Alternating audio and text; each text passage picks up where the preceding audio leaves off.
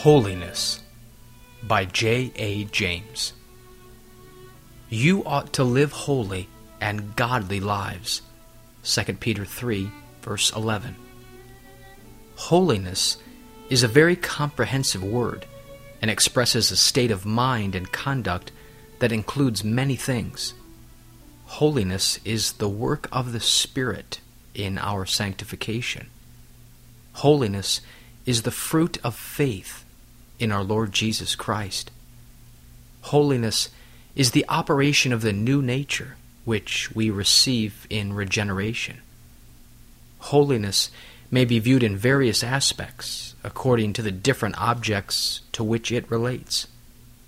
Toward God, holiness is supreme love, delight in His moral character, submission to His will, obedience to His commands, zeal for His cause, seeking of His glory.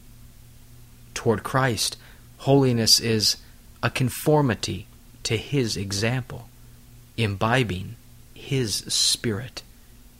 Toward man, holiness is charity, integrity, truth, mercy.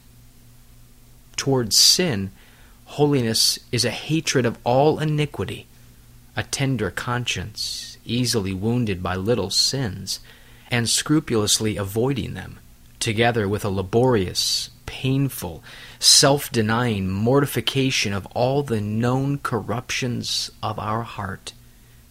Towards self, holiness is the control of our fleshly appetites, the eradication of our pride, the mortification of our selfishness. Toward divine things in general, holiness is spirituality of mind, the habitual current of godly thought, godly affections flowing through the soul. And toward the objects of the unseen world, holiness is a heavenly mindedness, a turning away from things seen and temporal to things unseen and eternal. Oh, what a word is holiness! How much does it comprehend? How little is it understood? And how much less is it practiced? This Puritan devotional has been brought to you by Grace Gems, a treasury of ageless sovereign grace writings.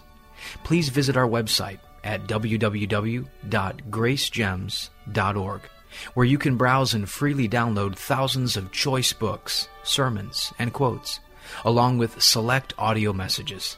No donations accepted. Thank you.